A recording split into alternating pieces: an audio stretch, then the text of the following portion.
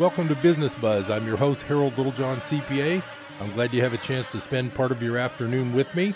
I have a very entertaining guest today. She's a returning guest, and we're going to get into a lot of interesting talk about her latest work and things that you might want to get involved with also. So we'll get into that in a little while. I guess for Business Buzz, the latest thing for me is that with the government shutdown temporarily ending, we'll be a little more back to normal. As a CPA, I just e-filed my first client's e-file return for 2018. They opened that up a few days ago. So everything's rolling along for another tax season. But with the government shutdown open, one good thing is the federal employees who weren't getting paid, they're going to get paid plus their back pay. So I think that's going to be a good thing for them. And the IRS, I still can't get through on the phone. So even though they were technically open during the shutdown, it was pretty much impossible to get through to talk to anyone. I'm hoping that's going to improve over the next few weeks, but at least the government shutdown's over temporarily, and maybe it'll not come back on February 15th, but we'll just have to wait and see. So I promised you our guest today. Her name is Sherry Jones. She's working on a real exciting new book with a local angle. And how you doing today, Sherry? Oh, I'm excellent. How are you, Harold? Real good. Glad you're able to come in. And so let's talk a little bit about your new book project. I know you've been working on it for a little while, so let's tell people what that's all about. All right. Well, thank you. So it's a collection of stories about the campfire. From November 8th, people's experiences from that day and what they went through, trying to escape the fire, and then those who stayed to protect their home, whether it was by choice or not. To me, those stories are captivating, and I bet that other people will think so too. Right. And you're still soliciting firsthand stories from campfire survivors, victims, participants? Yes, I am. I have 25 stories so far. I'm shooting for anywhere from, I guess I'd like about 50 would probably be good. I have a variety of stories. I have families, siblings. I am looking for some stories from some different angles. I don't have any law enforcement stories yet from any law enforcement personnel, so I would love to hear some of those. If any of you listeners out there know someone, have them get in contact with me. Love to get that angle. Also, firefighters. Right. That's another angle I don't have. Hopefully, I'm getting one of those. So, yeah. So I'm looking for more stories. That's going to be great. So these stories are probably encompassing all different angles of what happened and like harrowing close to the fire stories and all that. Oh, absolutely. I have, like I said, just families. I have some nurses who were working up at Feather River that day, and all of them ended up trying to save their patients. And so that's just a huge other angle on the stories, but it's fascinating. And I love the fact that I'm so proud of the fact that so many of these people are just so strong and brave and committed to helping their fellow man. That's where you find this out, is in the times of tragedy and all that, where absolutely what people are really like. Absolutely. Yeah, that's it. People's authentic self comes out during times of disaster. That's like sort of like in the books that I read, like The Power of Now. Eckhart Tolle mentions that in a crisis, your mind stops and time stops, and you just do what you need to do. You're not thinking about, picking up groceries that day or whatever. Absolutely. And in the stories, when I've been listening to people, some of them feel bad that when they finally realize that they have to leave, that their mind just kind of shuts off and they're like, I didn't know what to grab, Right. Some people will instinctively just grab the one important thing to them. And some people don't. There was a story of somebody, she's like, I grabbed my roller skates. I don't know why. I don't need my roller skates. I mean, stuff like that. You just don't know. It's, literally your brain just stops its regular thinking pattern and you just go into this complete different mode of thinking, and it's just reacting more than it is thinking. Right. Kind of like it would have been for a caveman escaping a saber-toothed tiger. I mean, you don't have time to think. Absolutely. That's a great analogy. Yeah. Well, I've got a lot of clients who have lost homes, and one client who had come down the very day after the fire. They Ooh. were pretty much just sure their home was gone, and they were asking all these questions, and I tried to help them as much as I could. Then I saw him about a week ago, and I hadn't seen him since because everybody's so busy with paperwork and everything. It turns out their home didn't burn, Oh, but nice. they've been cleaning up for a couple months. Right. Said they had to scrub every item in their home. It was so sooty and smoky. And I'm not sure what their insurance is doing. I won't see numbers till we do tax season kind of stuff, but I'm not sure what they're going to get replaced, but they were acting like they've cleaned everything up in their house. Right. So it's a huge job. Yeah, absolutely. And the aftermath of all this is an entirely new story. It could be a whole other book because of exactly having to clean up. And what if you have insurance? What if you don't have insurance? Right. And that whole aspect. And people, even if you had your home, not everybody could get up to their home or it wasn't livable because there's no water, no power, no phone. So that's an entirely different disaster type scenario. Where do you live in the meantime? And what do you do for work if your job burned down? Right. Yeah. So it's a big mess. Yeah. And we have a little bit of I call aftermath stories on some of the people's stories that we'll talk about too. Oh, good. Yeah. No, it's going to be a really interesting book. I shouldn't say entertaining because that sounded like some comedy. It's not. Right. But I'm sure there's a lot of interesting anecdotes that come out of all these different stories. Yeah. And there are some stories that, err on the lighter side. It really just depends on someone's attitude towards everything. But there were some stories where, people were chuckling as they were sharing with me some of these stories. And right. Not most of them, but a few. Right. So before we get much deeper into all that, let's give out the contact information for anybody who might want to contribute a story to this book. Time's running out because the work on the book and getting it ready for what's your schedule trying to be for the publishing date? Is that? Shooting for the anniversary date of the fire. So I would like to have the book out and available come this November. Oh, great. But that's a whole lot of work that has to go into it. So I need stories all into me. I have to transcribe the stories because I record most of the stories. Right. People can write the stories and send them to me. I have had several people who've done that. It does make it easier. And the only downside to that is I'm not able to ask specific questions, such as what their time frame was or what roads they were on. Right. Or more in depth as to what they were thinking or feeling at that time, at the time when the flames are surrounding their vehicle type thing. So, but I do take both. So a lot of these stories then, just to clarify, you're actually interviewing people and then you're basically writing it like a journalist would do.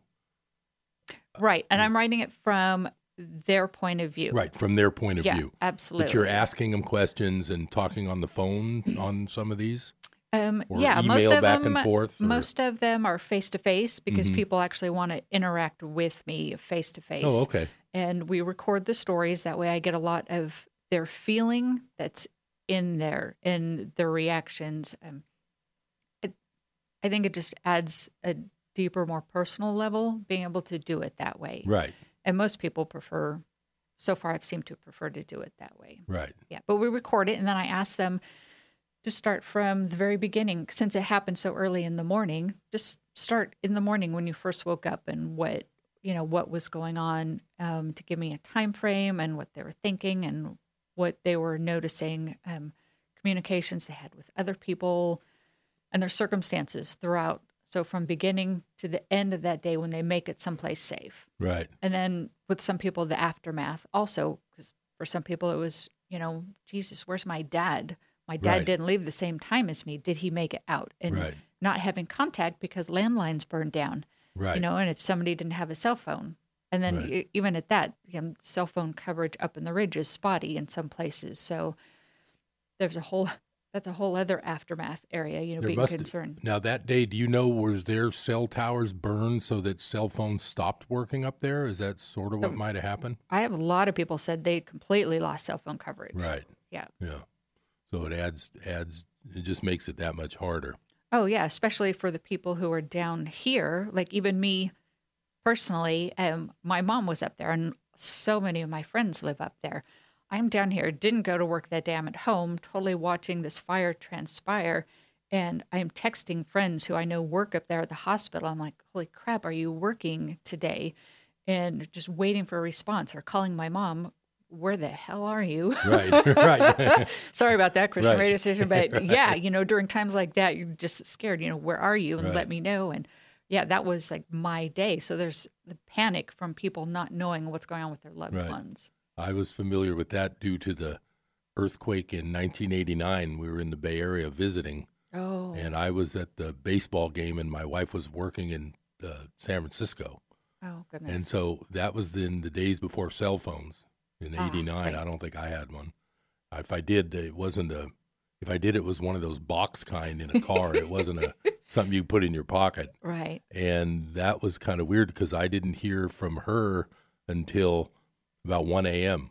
when a friend of Oh. hers called and said she'll be able to be at the MacArthur BART station in a half hour. Oh, I mean, they ended up spending 7 or 8 hours just trying to get out of the city, and they ended up having to go up through Marin County and around. But her friend happened to know an AC Transit bus driver, so that was how they ended up getting on a bus instead of being stuck in the city all Oh, night. Anyway, right. so I'm familiar with that kind of thing just because of that. That was kind of weird. So if someone has a good story and they'd like to talk with you about either getting it done through an interview or them writing it, what's the contact that they can email you at, Sherry? All right. So they can reach me at author Paige Gibson. That's my pen name. At mail.com. And Paige is spelled Paige. So it's author Paige Gibson. Is that mail.com? Yeah. That's not Gmail. correct. Just Okay. at mail.com. At mail.com. Yep. Wow. And they can also, or they should, tell a little bit about themselves. And if they want, they can put their phone number in. That way I can call them. Then they'll have my number, and then we can connect that way because it's usually a little faster that way. Right. And some people would connect through just text. Some people just prefer to call. Other people can find me on Facebook. I'm under Paige Gibson. My picture is a little avatar, blonde avatar with glasses. That's me. Or even on Twitter at my author page. I have contacted a few people who are campfire survivors through Twitter. I mean, that's just one other way to reach out. So there's 3 ways to get in touch with me. Right. And since we're on a business show, is there any compensation coming down the road for anybody in this book, or is it a nonprofit labor of love? Oh, there's definitely going to be a percentage of the profits that are going to be donated back. So, yeah, absolutely. Since the story is about the people who survived, yeah, I'd like to give as much as possible back to, everybody. Right. Yeah. So not necessarily like to each person, but back to helping, Paradise rebuild. Right. Yeah. That's the main thing. It could be years, I guess, and I'm curious to find out what people are thinking about who's rebuilding and who isn't. I'm sure that's part of the book also, is going to talk about people's plans. Well, I've talked to, out of all Right. these evacuees, I've asked them, what are your plans? Are you going to rebuild? Are you not? Right. And it's a real mix. I mean, about half the people say they want to rebuild up there because they had their houses that they owned. Right. But some of them have just said flat out no because they already need to work and they haven't been able to get a job yet. Right, And right. several have already moved out of the state. Right. Yeah. Yeah. It's pretty sad. Well, we're coming up on the first break. Thanks for listening to Business Buzz. Stay tuned. We'll be right back with Sherry Jones after this message.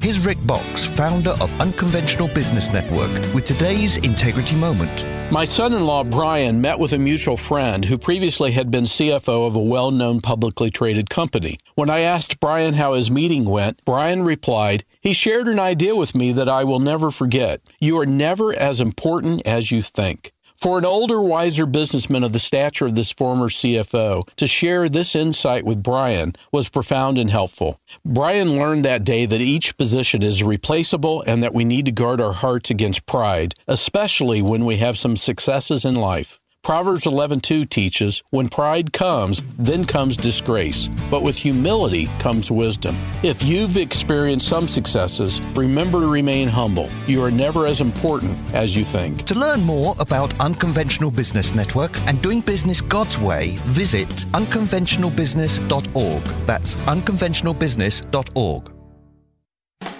Hi, this is James McDonald, and I didn't just stumble into Christian radio. Actually, I was personally impacted and had my life changed by Christian radio as a young man. And I bet the same has happened for you. Take a moment to contact your station right now. Let them know how their ministry has impacted your life. And might I suggest a gift, a financial contribution to help them continue in their passionate commitment to get God's Word to you.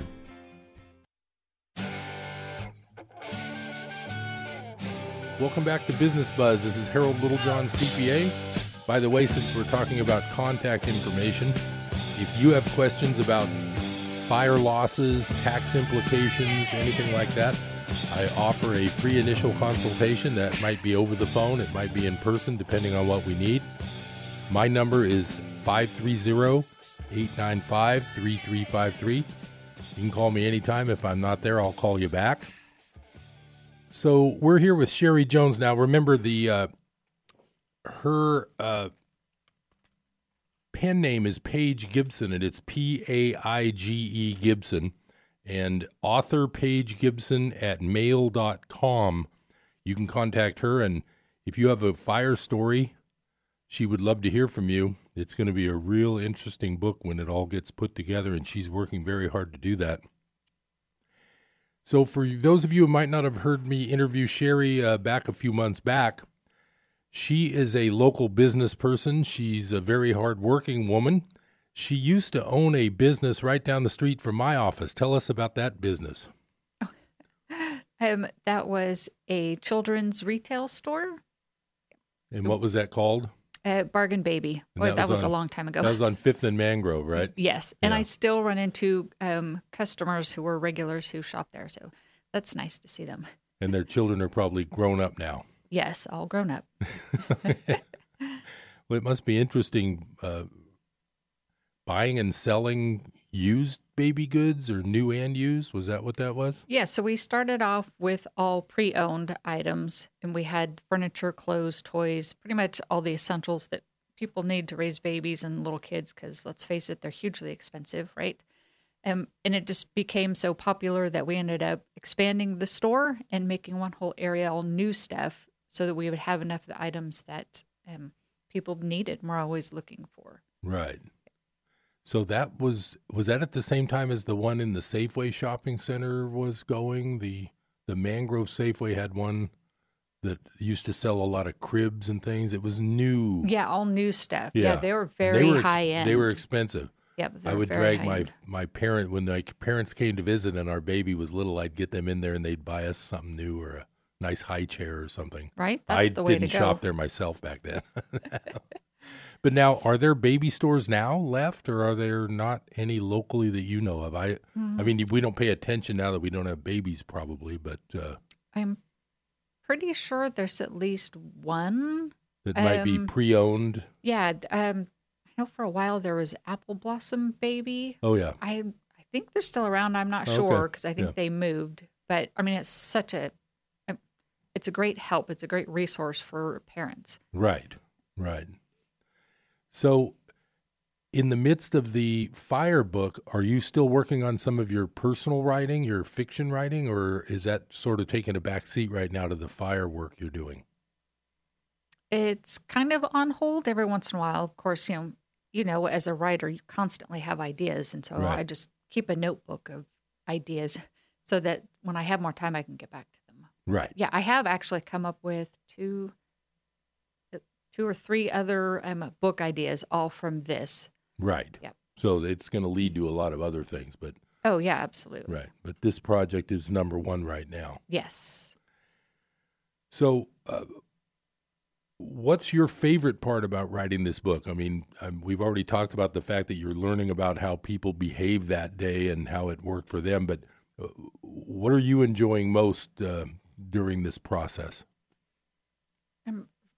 Oh gosh, I guess from making new friends, Meeting new people. Oh yeah, and they're just people I'm meeting are amazing because I'm getting to see them at a different level than you would just running into somebody at the grocery store, seeing a much more intimate side of them and their authentic self. So that's been wonderful. And I've also discovered that I love interviewing people. I mean, I had no idea that I would have such a passion to really try and get to know these people and what they experienced and listening to them. And so many people just want to be heard and have their story heard. And it should be, I mean, because everybody matters. So I love being able to take what I hear from them and put it in a book to be able to save for posterity and save for history and future generations to read, you know, for them to hear these amazing stories of people and their strength and compassion. And ordinary people. Oh, yeah, absolutely. Yeah. I mean, ordinary people are capable of extraordinary things when they need to be. Right. Yeah. That always is one big philosophical thing that gets me is that you read these stories of the world leadership and people starting wars and all these things, but almost everybody I know of ordinary people aren't like that at all. It makes you wonder if there's a certain type of person that rises to the top of the power structure that's not like ordinary people, if you see what I'm saying. I've always thought about that. Yeah, definitely different personality types. Yeah. And it really takes all those different personality types to make the world and to keep a balance. Right. And if everybody was like 99% of the people I know, the world would be a really nice place. Oh, absolutely. It'd be that's very the way peaceful. I feel. Right. So that's probably a discussion for another day, but it's interesting. Well, my clients, in fact, that morning was interesting for me. The person I was meeting, that was a Thursday. I was playing tennis that day at like 9, but I had to meet a client at about 8, and they were running late, and they were a Paradise client that owned a bunch of properties there. And as this client came to drop some things off to me at about 8:15 or whenever that was, this big black cloud was billowing through the sky, and she was kind of looking at it. I'm like, are you okay? You got to get back. And so it was kind of weird. And it turned out their home didn't burn, but they lost like 6 income properties. Oh, ouch. But I believe they're insured. I haven't worked on any numbers yet. One man that's a strange case, not a strange case, just a strange situation. He had recently bought some commercial property in Paradise. He had paid cash because he had some inheritance or whatever.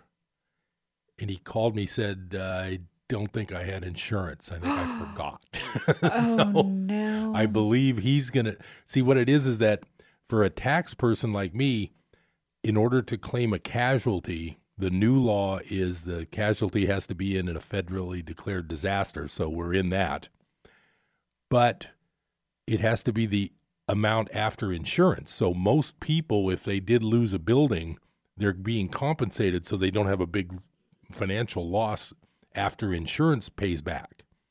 Well, a guy like this, he will. So he's going to have a disaster loss of a couple $100,000 uninsured. Oh, wow. So that'll be a big tax saver for him. But of course, it's not as, saving tax is never as good as the money you lost. Right, right. But it's just kind of interesting that this tax season will be crazy because I already know I've got at least,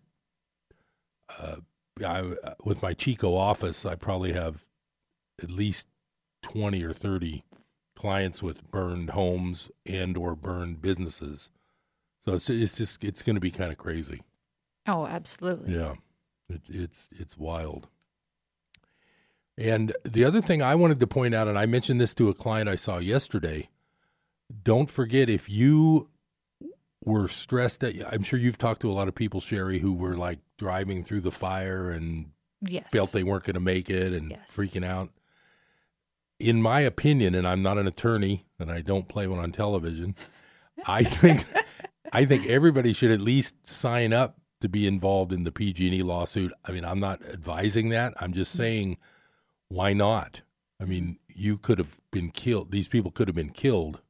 And if there is someone at fault, they should be at least looking into that. Have you talked to people about that in these stories? Did they mention the lawsuit stuff? A few. Yeah, I think most of the people I've talked to are going to sign up, for the PG&E lawsuit. Some aren't, just because they were well insured and they don't want to have to worry about that. They really just want to start over, start fresh, get their money, start their new life, and stop reliving all that and having to deal with that, because it's just a constant reminder of everything they lost. Right. They just want to be done with it and just move on. Right. Yeah. So I guess the scary part of a lot of these stories is that they really had no time to gather anything. That was probably the worst part of that morning for them. Yeah. I mean, you have some people really kind of depended on where you lived or, where people lived. Some had time. The common thread that I'm hearing from most of these people is they didn't believe the fire was going to get to them. Right. They thought it was going to be on the outside because there's so many fires have started up there before. Everybody was always fine. No worries. Last time I packed up everything and had to just come back and unpack everything. I didn't want to have to go do that again. That's what several people have said. Right. So they just grabbed a few things. They're like, we'll be fine. Right. And then they say that as they're driving, they're only like at the end of their road and all of a sudden seeing their house just go up in flames. Wow. And they're like, whoops. That's scary. Yeah. Well, we're coming up on that bottom of the hour break. Stay tuned to Business Buzz. We'll be right back after these messages.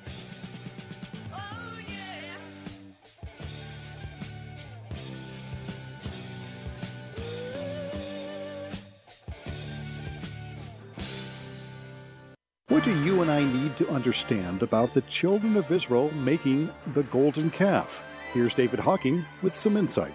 On one occasion, you can dedicate, surrender your life to the Lord, be mightily moved of God, and a month later, be down in the pits again. Be far away from the Lord. It can happen to the best of us. More about what the golden calf reveals about you and me this week on Hope for Today. Tune in for Hope for Today, weekdays at 8 a.m. here on KKXX. From the Pacific Justice Institute, this is The Legal Edge, defending your rights as a Christian, a parent, and a citizen. Here's Brad Dacus. Folks, there is concern about political bias in the federal judgeship nomination process. The American Bar Association has rated potential judges based on direct interviews and their legal record. One of the strong suits of this administration is its judicial appointments, with constitutionally based decisions favoring pro-life and religious liberty. But the abortion rights advocacy of some of the ABA Judicial Nominee Committee members is troubling. This administration is not relying on their recommendations, and let's pray this independence will result in more decisions based on constitutional principles from the federal bench for decades to come. The Pacific Justice Institute provides legal representation to individuals without charge. Learn more at pacificjustice.org. That's pacificjustice.org. Adopt US Kids presents Multiple Choice Parenting. You've messed up your daughter's haircut. Do you A, get spiritual? Mom, where's the mirror? Beauty is within. Oh. B, find the positives. Less time blow drying, more time texting? Or C, show empathy. Mom, you really don't have to. Twinsies! I kinda love it. You don't have to be perfect to be a perfect parent. Thousands of teens in foster care will love you just the same. For more information on adoption, visit adoptuskids.org. A message from the U.S. Department of Health and Human Services, Adopt U.S. Kids, and the Ad Council.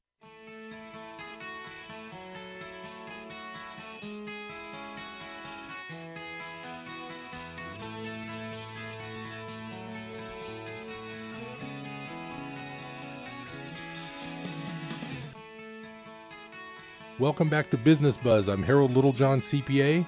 We're here with Sherry Jones, a.k.a. Paige Gibson. And if you want to get involved with this wonderful book about the terrible fire, you can contact her. The email is author Paige Gibson. That's the word author, then Paige Gibson at mail.com. So, Sherry, let's talk about, tell us about the book. What's it going to be like? How's it going to be structured? What's it going to be all about? All right. So it's essentially going to be an anthology. So the collection of other people's stories from their experiences from that day. But one of the first things that people are going to see when they open it up is an actual text from PG&E from the day before, warning of a fire and to be ready to evacuate. I remember those messages were going out as if they knew. It was really weird. Yeah, exactly. And that's what a lot of people felt like. They had to have had some idea that there was a huge possibility of this occurring, for those to be being sent out, a day, 2 days before it actually occurred. So to me, when I first saw that, when someone showed me, my mom showed me her text, I was like, holy crap. And it just makes such a huge impact. So that's going to be one of the first images people see when they open the book, is that warning, because that's huge. Right. We're going to have the stories and have things, broken up by families, by people who stayed to fight the fires, and then people who just tried to leave and escape with their lives. But also a bunch of maps in there. I would like to have street maps of Paradise and Magalia. One of the things I ask the evacuees when they're explaining their story is to tell me the roads that they're on, where you started and which way they go. That way, people who aren't familiar with the area can look at the maps and say, okay, this person was here and they got directed here and then redirected here. And I have one woman who's completely lost. So despite the fact that she had lived in Paradise for 10 years, had been redirected so many times, and her GPS wasn't updated and it couldn't make contact to constantly let her know where she was. She was totally lost. And that's even scary. Here you are surrounded by fire and you don't know where you are and you don't know which road's going to take you out, and you're constantly being redirected, and you go down one road and it's a dead end. And what do? You have to try and drive back out and figure out which way to go. So for readers to be able to follow the directions that people took, I think we'll just add a lot more to it. Yeah. I'm going to have a county map so people can see just how the enormity of this disaster, going from Polga and Concow and Paradise and Magalia in the canyon, they can really see the scope of the devastation. Right. Almost to the edge of Chico, too, down on 99. Yeah, absolutely. Wow. Yep. When the whole thing was going, that was the thing. If they hadn't have had that back road through Sterling City, it probably would have ended up much, much worse as far as the Skyway. Oh, the Centerville Road? Yeah, the one that goes up from through Magalia, goes through Sterling City. That road was just added a few years ago. There used to be only one way out. Yeah, and now luckily there was two, so that really helped. Oh yeah, that saved just thousands of people. I mean, I talked to people who were in Magalia who were just going to come down the traditional Skyway route, get to the bridge, well, everything's on fire, and they're told to go back. And I was like, well, where do we go? Right. And having to drive their little normal city cars down on this gravel, windy, one-lane road to get out. Right. Definitely saved lots of people. Yeah, that was. But all these things, kind of like the PG&E notices, it makes you wonder what people already knew, or whether they realized what the danger was. And I don't know. It's just a weird situation. Right. And from all the people I've talked to, everybody's known that there's the potential for a huge disaster.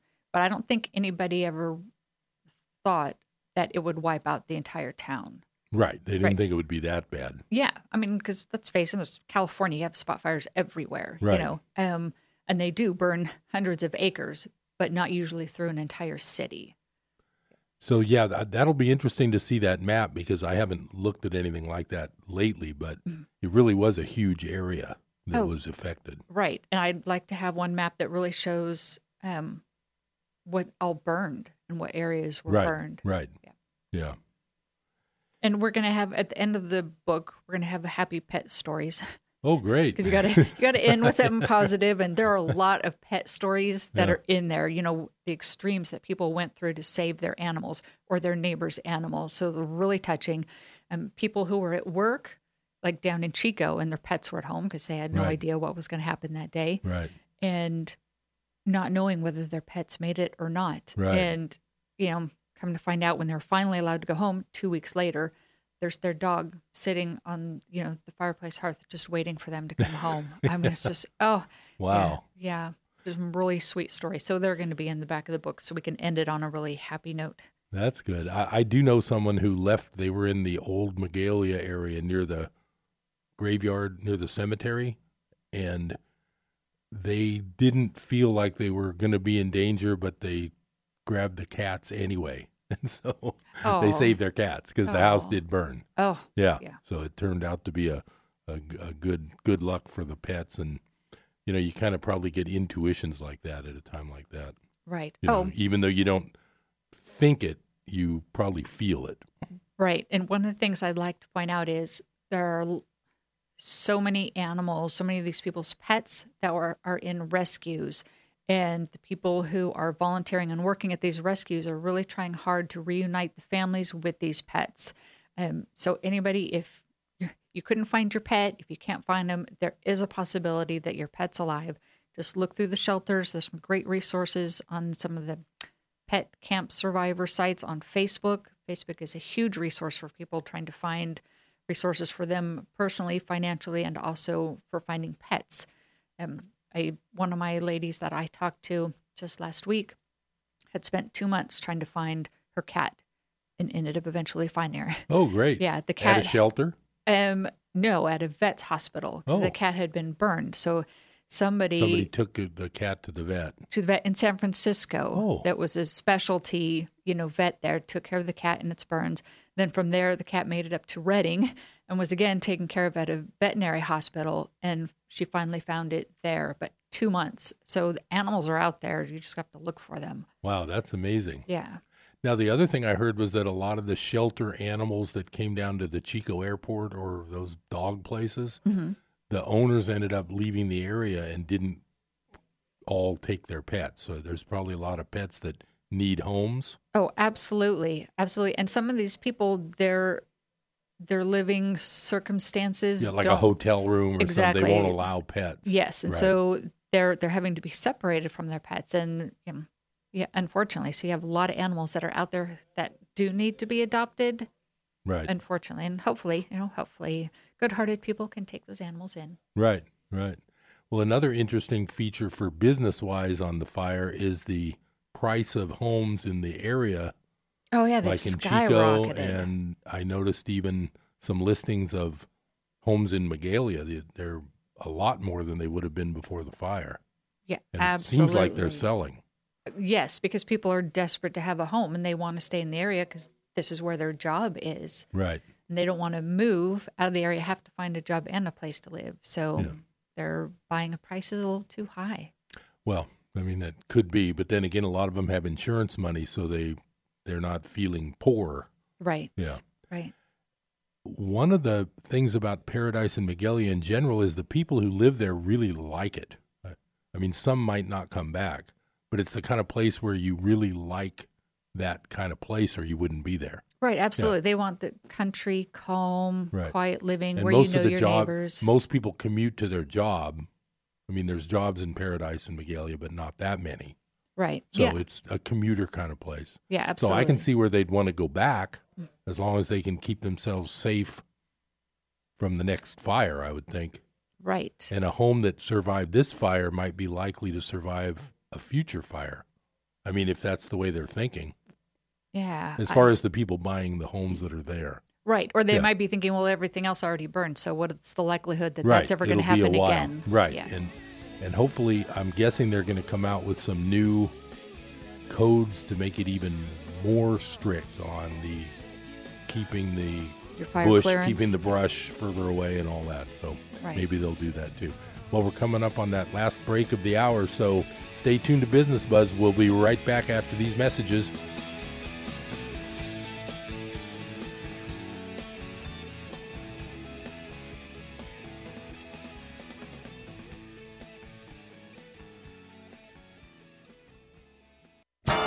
How are you going to get to the Sacramento airport? Use North Valley Shuttle. It's easy online at northvalleyshuttle.com. Don't be that person who bugs their friends or family to take you. Book online right now at northvalleyshuttle.com. North Valley Shuttle has added new departure and arrival times each week for your convenience, serving Chico, Paradise, Oroville, Gridley, Live Oak, and Yuba City, Marysville. North Valley Shuttle gets you there quickly and safely. Leave the car at home and let northvalleyshuttle.com do the driving. License PSC 20791. Hamilton was adopted from a rescue in 2008. He really likes to be around people. I get out my mat and I'm doing a downward dog and he's underneath. He's quite the pug about town. He gets invited to a lot of parties. He knows he's a pretty big deal. Look at this little face. How could you not love him? Hamilton the Pug, Instagram star, and shelter pet. Amazing adoption stories start in shelters. Visit theshelterpetproject.org to find a pet near you. Brought to you by Maddie's Fund, the Humane Society of the United States, and the Ad Council. When I was little, I didn't talk for a long time. I was sensitive to lights and sounds, so I built secret hiding places where they couldn't get in. Sometimes I do the same things over and over, until one day I found out I had autism. My family got me help. Slowly, I learned how to live with it better. Early intervention can make a lifetime of difference. Learn the signs at autismspeaks.org/signs. Brought to you by Autism Speaks and the Ad Council. Welcome back to Business Buzz. This is Harold Littlejohn, CPA. We're talking with Sherry Jones. She's getting ready to publish a book, and it's still in the process of being written. So if you have a Paradise Fire story, or you know someone who does, contact her. The email is author Paige Gibson. That's the word author, then Paige Gibson at mail.com. Not Gmail, just regular mail.com. So, Sherry, how is this going to be published? How are you working on the publishing end of this thing? Tell us a little bit about self-publishing, traditional publishing, how that all works. All right. So my first book that I did, which was actually a short romance story, I did self-publishing because it was the first one. I wanted to kind of get a feel for it and how that all worked.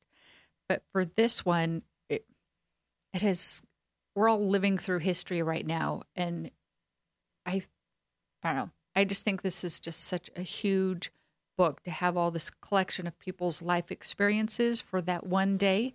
And I've gotten so much positive feedback from everybody that I really think that a traditional publishing house will jump on this. Everybody I've talked to is just given me positive feedback, love the fact that I'm doing this book, love the fact that they're going to be heard and that their story's going to be saved for future generations. So I'm really optimistic that a traditional publishing house is going to have the same feeling. I mean, I've even asked people about, or people have asked me about taking pre-orders for the book because that's how enthused they are about this book. Wow. Yeah, that's really cool. So I'm sure you aren't really shopping that until you get it all written. So that's part of your deadline situation. Oh, absolutely. Yeah. So I'd like to have all the stories in by sometime in March. Right. Just because the rest of it's going to be, transcribing the stories, making them readable and interesting for readers, right, and putting everything together, having it categorized so that's enjoyable for readers, not just, each individual story, but then it has to go through the whole process of being edited. And I have to find an agent also who wants to represent me. So I have to have enough of this put together to be able to share with an agent, sign on with an agent, and then have an agent go out there and find the publisher for me. So It's all just a time process. Right. But you probably are starting on that even though the book isn't completely written yet. Oh, absolutely. I've already started promoting the book just because I'm just so passionate about it and the stories and what it's going to share and save for the world. Right. Did anybody do this kind of thing? Do you know, has anybody done this regarding the Santa Rosa fire? I never heard about a book like that. Or I've actually tried to search online. I've, done my Googling trying to find other books like this. And I haven't found one yet. Doesn't mean it's not out there. It just means I haven't been able to type in the right keywords to bring it up. But I have looked. But Right. there is a possibility that this could be the first of its kind. Right. Which I'm okay with because, I find this whole experience so fascinating and so interesting that for future, disasters that come up, I'm going to be very inclined to go there, do what I can, to help people find resources that they need, whether it's emotional or financial or whatnot, and then collect their stories and do another book, because for each disaster, they're all different. So they have different challenges to them. So whether it's floods, hurricanes, earthquakes, like you had mentioned, each one has its own challenges for survival in there. Right. So I think each one would, could be a potentially another Could turn fascinating into book. a series. Absolutely. Not that we want that. Unfortunately for the world. Yeah. But I mean, it does seem like Mother Nature's kind of, getting a little peeved with people. So Right. these things are coming out. But, I'd love to be able to save the stories for future generations. And there's even been talk of, what's the word? Not a special edition, but Like a follow-up, like a supplement or? one that's a higher quality book, an heirloom book to hand down to future generations. 'Cause I've already had a couple parents who were stories I've collected who've said that they want to have an heirloom book to hand down to each of their kids. Oh, you mean like a real fancy hardbound edition or something? Yeah, Oh, okay. leather bound, something Right. that they Oh. can, Yeah. that's saving, because it's saving part of their family history Right. is in that book. So Right. that's something that I'm going to, push for too. Yeah. I would imagine that people who lost everything have that need now to at least have it in a book form of a story, because their whole house went up and they lost all their family stuff. Oh, yes. That's one of the things I've talked to so many people about. They lost their family genealogy, their, dad's Picture military albums, records. right. Yeah. Yeah. All of that stuff. That's the thing, that the new generation keeps all of their photos on their phone and in the cloud. But Yeah. the older generation, like a lot of people in Paradise who were retired, they have not digitized pictures or anything like that. Right. They had them in albums. Right. Yeah. Wow. Yeah. That's really sad. I know my dad grew up, he was born in Oakland, and he grew up he was born in the late 20s, and his parents had a little grocery store down around Bakersfield. And the story there is he has no pictures or anything, hardly. I found a few after he passed away in boxes, but their house had burned back in the 30s or early 40s. And so he didn't have much family stuff at all. Right. So that was kind of sad for him. Right. And back then, nothing was digital, of course. But yeah, it's hard to imagine. When the fire happened here in Chico I think it was about 10 years ago, we actually were to the point where the sheriff drove into our driveway and said, "You got to go." Oh, wow. So we were about 15 minutes away from packing up some picture albums and the cats and leaving. Luckily, about 10 minutes after that, the sheriff drove back in and said, "No, it's been called off." Oh. So, they had some kind of communication thing. But that was very scary. So we have a little bit more of a plan. We need to do better. Right. We have a little more of a plan of what we're going to grab, kind of thing. But still. And that's something that for everybody, no matter where you live, you should have a family emergency plan. Right. Know how everybody in your family is going to communicate, because you can't always count on the phones. What's going to be another method to communicate to Right. make sure that people are okay. Or a place to meet up. Yeah, absolutely. Yeah. Or the sites you can go online to register that you're safe, to have a to-go bag with your important papers in there. So many people I've talked to, they didn't even grab their wallets or purses, so they had no ID, no insurance card, none of this stuff. So if you're prepared, you can have copies of all this stuff, and you keep it in your to-go bag, along with, emergency medications that you may have. Some people left without that. Right. Clothes, just basic essentials. Right. Yeah. Well, I have to admit, I'm a little bit of a do as I say and not as I do. I'm so concerned about clients' information and me backing it up, me keeping it safe. But my own things, I'm still not as digital as I should be with my own paperwork. So when I do some cleanup of my own things, I start doing what I can to scan important papers and, save them. There's a thing called Google Drive. It's in the cloud, essentially, where you don't have to. In the old days, I would always remember I'd have my laptop or my desktop. And when that thing crashed, if I didn't have backup of those documents in that computer, I couldn't find them again. Right. Now, with Google Drive, documents go to a safe place and any computer can access them. Of course, you have to keep your password safe. I am a little bit guilty of not doing my own records as good as I safeguard my clients. Because, of course, whenever I'm doing clients' records, I'm thinking about my livelihood and my business, and I'm making sure I do that all up to snuff. Right. But my own, I realize I've got pictures at home that I should have digitized by now that I haven't. So I got to be careful with that. Right. And it's very easy nowadays. You can buy these portable scanners, and you can run everything through, even pictures. Right, like snapshots quality. And they'll, right. Yeah, you literally just run it through, and it gets saved onto your computer. From there, you can, save it to a cloud somewhere, and you're good to go. I also did one time, I can't remember the name of the place, but there's one's called Dig My Pics, and you ship them UPS, like slides and negatives or prints, and then they scan them and send you back discs along with your pictures. Oh. So it's a little nerve-wracking to send off your one-of-a-kind pictures, but I did it as a test with a bunch of slides from my high school days when I was on the school newspaper. I used to do a lot of photography with slides, and I sent them off, and they came back, and I have discs, and now I've got those digitized. So I should do those with more, but... Right, and I think for some people, it's very easy to do it that way, to have someone else do it, because it does take time to do all this. And if you're not comfortable with technology, I'm sure that puts a lot of people off, or people like you and me, we're so busy with life. It's like, well, gosh, I really don't have an extra 5 hours right. It would to try be fun. and save it would a be few fun things. to do it, but can't. But the spend time that is much another time. thing. Yeah. That's so if the there's thing. a company that's out there, there are. There's places you can send it to, and it works pretty well.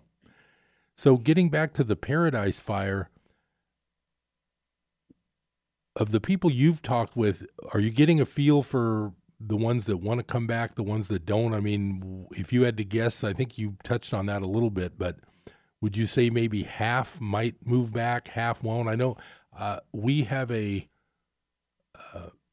my writers group that you're a part of.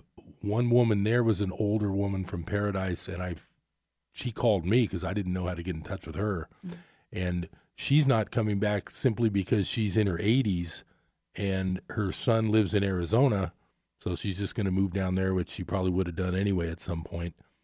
What are you getting the feel for, other than the people that are 80 years old? I can understand they might not go back because they probably could do better somewhere else. What's your feeling on the middle-aged types that you've talked to about how many might move back to the area up there?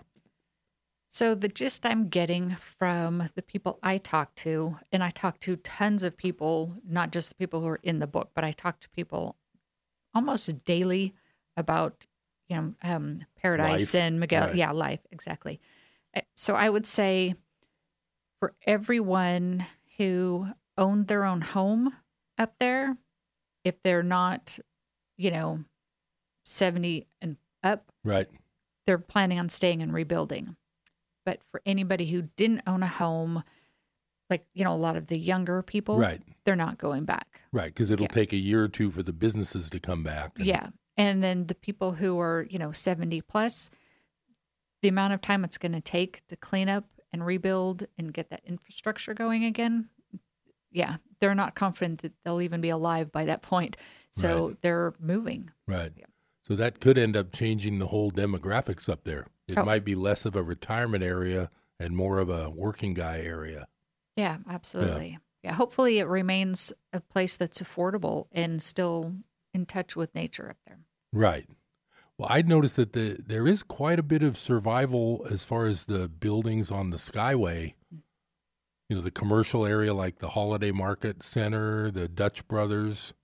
Right. There's quite a few blocks that are still there.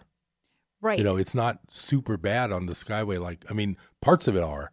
Right. But parts of it aren't. Parts of it aren't that bad. So I could see that coming back in a reasonable time frame, I would think. Now, they still have the problem up there of the whole thing about the largest city in the country without a sewer system. Oh. So it's all septic. And those septics have been a problem up there for a long time. Right. So they might need to work on sewer for the commercial districts before they really do the full-blown. That's a whole nother subject, but Right. I do know that's a problem up there. There just isn't enough room to keep going with all these septic tanks. Right, right. And there were challenges with the septic tanks. If somebody had a cement system, then they fared far better than those with plastic, or Right. they melted because of the fire. And I've Right, heard with the stories about the wild animals, deer and whatnot, falling in to the septic tanks because they had melted. Oh, boy. Yeah. It just, the tragedy never ends, but that's why we're going to all have to read your book. Yeah, that's Buy right. your book, read your book. That's right. And indirectly that way we'll be donating to help the fire victims. So, well, thanks, Sherry, for being my guest. Well, thanks for having me. And we'll see you again soon. Thanks for tuning in to Business Buzz. I'm Harold Littlejohn, CPA. I'll talk to you next time. Have a great day.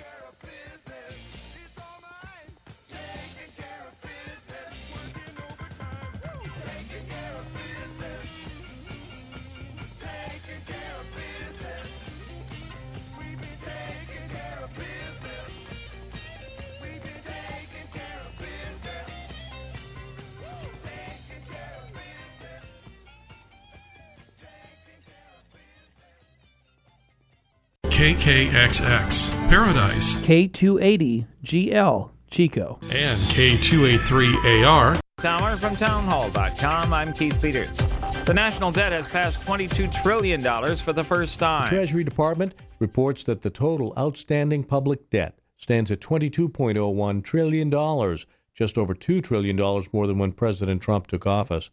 The national debt is the total of the annual budget deficits. The